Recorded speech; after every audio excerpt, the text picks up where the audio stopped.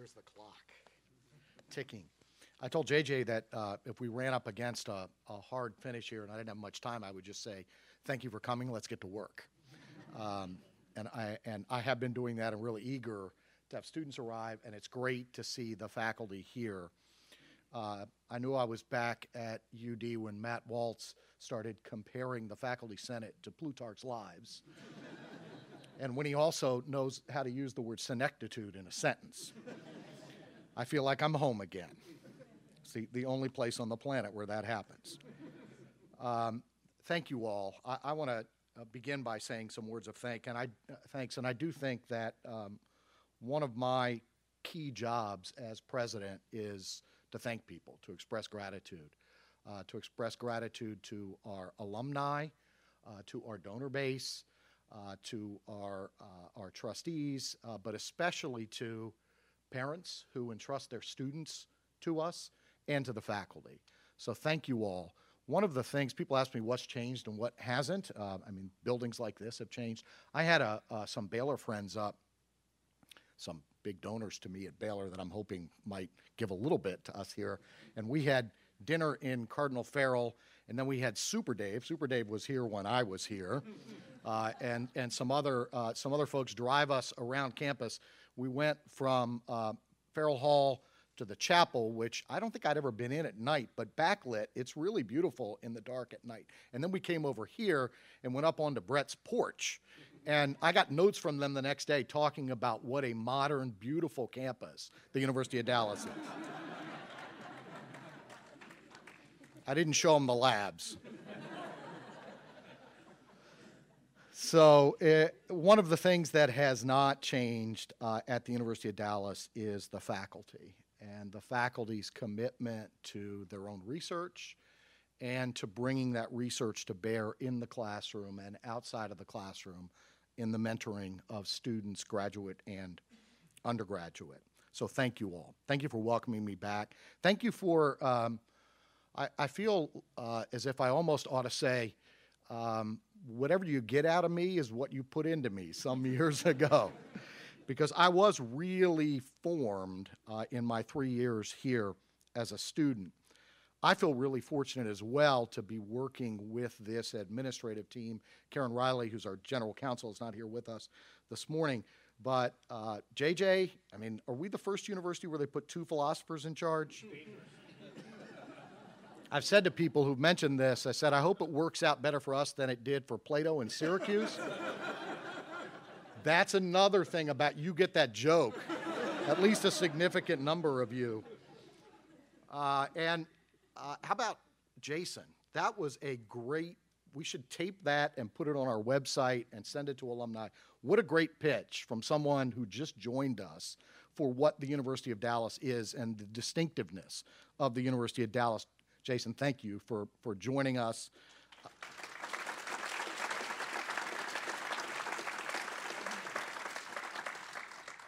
And also, I really want to thank JJ for his leadership as provost. I couldn't be happier to work with a provost who is so committed to the academic vision of the university. Thank you.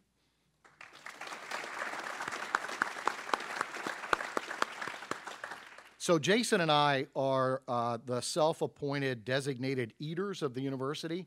What we do is have meals with lots of people. And as Jason indicated, some of those meals have begun a little testily with people complaining about X, Y, or Z, or X, Y, and Z. We thank people. We listen to the complaints. We apologize for whatever they've been disappointed in. And then, one of the nice things for me as an alum is that I usually know some of the same teachers that, particularly if they're alumni donors, have had. And so it's an opportunity to help people reconnect with what they love about the university and feel good about the place. And then we thank them again. Jason came back at one point, and we were walking through the suite of offices and walked by John Plott's office. And Jason said, okay, here's what happens in every meeting we have. People turn to Jason and say, you've got a lot of work to do, and we love John Plott's. And I have heard that repeatedly from the time I was interviewing for the job to the time I accepted it up to this morning. And some people remark, John and I trade notes because I was a Catholic for 16 years at a Baptist university, and he's a Baptist at a Catholic university. So we trade notes and complain about our respective institutions and how they look from the inside and the outside. But some people have remarked on the irony that it took a Baptist to get a Catholic university praying in the last year. Thank you, John.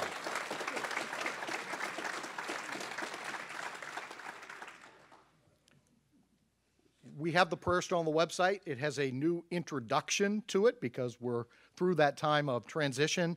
I hope that we will continue to pray this prayer of dependence. And the list of things that are on the website as well that John echoed here: dispositions to the good, honor truth, improve our listening, and manifest charity in all things. I think if we can do that with one another, if we can do that with students, if we can do that with staff, and maybe if you'll extend a little bit of that to us strange creatures called administrators, we will do very well. So thank you, John, for that, and let us continue to pray. The last event I ran at Baylor, not only the Honors College, but some programs in D.C., and the last big event we ran in D.C. in April was an event on rational disagreement and civil discourse, which featured Jonathan Haidt from NYU, Robbie George from Princeton, Candace Vogler from the University of Chicago, and other noteworthy public intellectuals. Candace, who is a brilliant philosopher and the most unassuming, humble person you'll ever meet. I know you find it hard to believe that those traits could go together, but they do in her. She's a recent convert to the Catholic Church, a great student and scholar of Elizabeth Anscombe. And at one point the panelists were asked about what they do to create an environment in their classroom so that there is serious disagreement, rational disagreement, not irrational vituperation, serious disagreement, but so that it's conducted civilly. And she talked at the University of Chicago about creating a kind of rival community, that they were proud of the fact that they could talk about serious matters and disagree and still be friends. She also said to me something that really stuck with me. She says, when I get my class list, and they get them pretty early at the University of Chicago, she begins every morning praying for the students that she's going to see. Now, she doesn't pray in class at the University of Chicago, but she begins every morning by praying, just going over the names and praying for each of the students and praying for the class. I thought about that because that was right after I had accepted this position. And I've been trying, I can't say I've been as disciplined as Candace, but I have been trying to pray for each of you, to pray for our students, to pray for our alumni. And I think this is a great practice, particularly for us as teachers, to pray for the students who will be in front of us. It's a great practice. In our executive retreat that we had a few weeks back, we read a book called Deep Work, which is written by a computer scientist at Georgetown. I actually recommend, it's not a great book, but it's worth reading, and it's not a hard read. It's a really good book for graduate students and assistant professors who are trying to get enough scholarship out and publication to get tenure about habits. But it's as you would gather from the title, it's about avoiding and curbing the culture of distraction that we're all in. One of the ways to put that, I think especially for administrators, it's about avoiding the tendency to let your inbox in your email determine every day of work for you, and how to keep your mind on the bigger projects and carve out time. One of the things we were taken with was a section on collaborative deep work, which is really what you're doing in the classroom, right? Collaborative deep work is what you're doing in the classroom.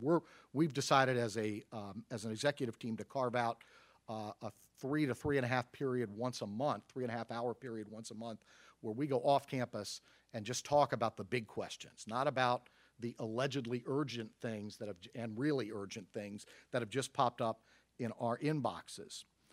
Our students come malformed by distraction, to put it mildly. I was talking with Tom Josowitz. He's someone you can blame for how I am today because he taught me years ago. But I was talking with Tom about the fact, and Stacy, my wife who's here, will be team teaching a freshman philosophy class starting next week. about the fact that students now sometimes show up without books. They think books are optional. This is bizarre, but it's happening. One of the things is that they're not used to holding books. If they've got them on tablets. They're not used to reading things that are longer than a tweet. And what this university in particular asks of students is that they engage in deep work, deep intellectual work, that they learn how to read big books and think about them, that they learn how to think deeply about important questions. I think across the campus, one of the things we want to do, not just in the classroom, but in student life and in campus ministry, is to develop in our students a love of learning that leads them to want to start to develop these habits if they don't have them already. They're also a generation that is in some ways less resilient and more risk averse than previous generation. That's partly because of us as parents, monitoring everything they do and worried about every little risk that they might face and trying to keep them safe and protected. I always say that I think one of our key jobs as educators of college students is to develop resilience in students. And that happens in class by having the right kind of challenge. It's got to be a challenge. We can't just affirm them and tell them that they're doing great work if they're indeed not doing great work. One of the things I think is still true, it certainly happened to me repeatedly in class here, was that I was told, Hibbs, this is okay, but it's not really good. And I think the faculty here does a very good job of setting the bar high and helping students to meet that bar.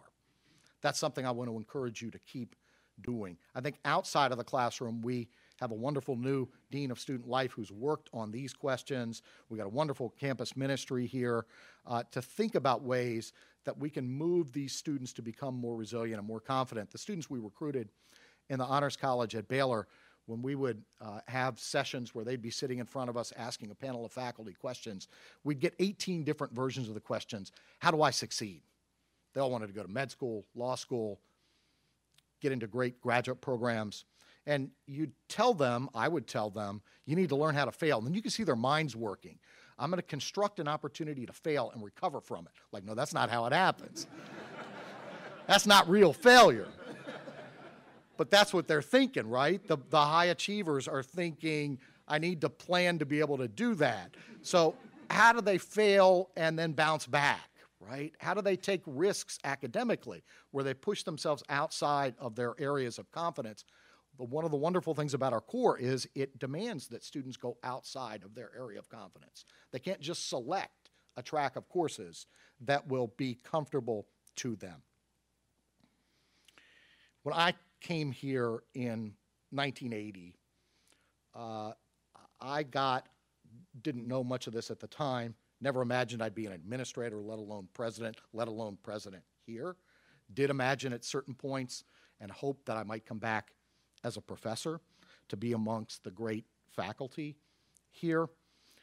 I was a first-generation student, went to Catholic high school, Catholic grade school, went to the University of Maryland the first 2 years because all my friends went to the University of Maryland, declared business as a major because all my friends declared business as a major, and discovered that I had a real love for English literature and philosophy, and also discovered by being challenged by a pretty secular university that I didn't know what I believed or had a clue why I should believe it or had thought much about how I ought to live. And over the course of 2 years, I began thinking a lot about those things, so much so that I entered the seminary down the hill here in 1980 as a junior. I didn't last too long in the seminary. I told Father Swift, I invited him to breakfast. I said, if you're willing to hang out with a dropout from HDS, I'll take you to breakfast. But I knew that I found my calling up the hill here on this campus and in the classes that I had. And I also knew, and this is the last thing I want to say because I know we need to break. For me, the experience I had here was about the liberal education illuminating my life as a first-generation college student, as a person living in the 1970s and 1980s. It was not for me a matter of retreating somewhere back in time to escape from the present, although, given our current culture, that doesn't sound too bad to me right now. It was not about that. It was about the way in which these marvelous teachers and wonderful set of texts and problems that I was invited to consider shed light on my life and what I ought to be doing with my life. And I realized after the fact that I was already thinking about liberal education and my life, contemporary culture. Lots of places talk about liberal education. Frankly, they don't know what the hell they're talking about. We need to make clear that we have a deep and rich understanding of liberal education. And we have a deep and rich understanding of liberal education and how it illumines X, Y, and Z, how it illumines ministry, business, the sciences, the professions, medicine, law. Did a lot of that at Baylor. 40% of our students in the Honors College were pre-med, another 25 were business, about another 15 were pre-law, and then whatever, and the rest, a scattering across the entire university. We thought a lot about our core liberal arts education, which, by the way, I had what you all were doing up the hill here in mind the whole time. I was designing programs and working with faculty at Baylor University. So my vision is of a lot of times when people talk about liberal arts, and the liberal arts means some superficial critical thinking thing that no one really knows what it's about.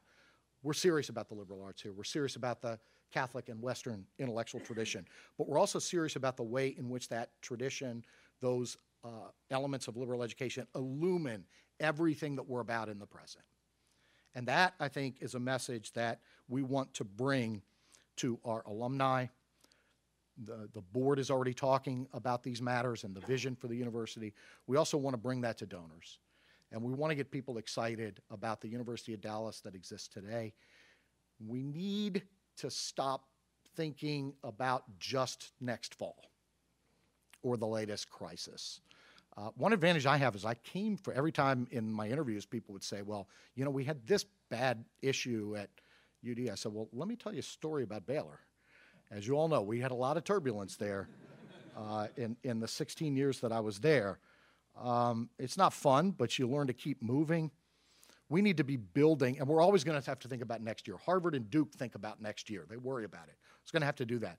But we also need to be thinking about the UD of the next 10, 20, 30, and 50 years. That's how you get people excited. Our job is to thank people. Our job is to do our job at a very high level as administrators. I see Brian Murray. I want to thank Brian for returning again to the CFO position. Let's thank Brian.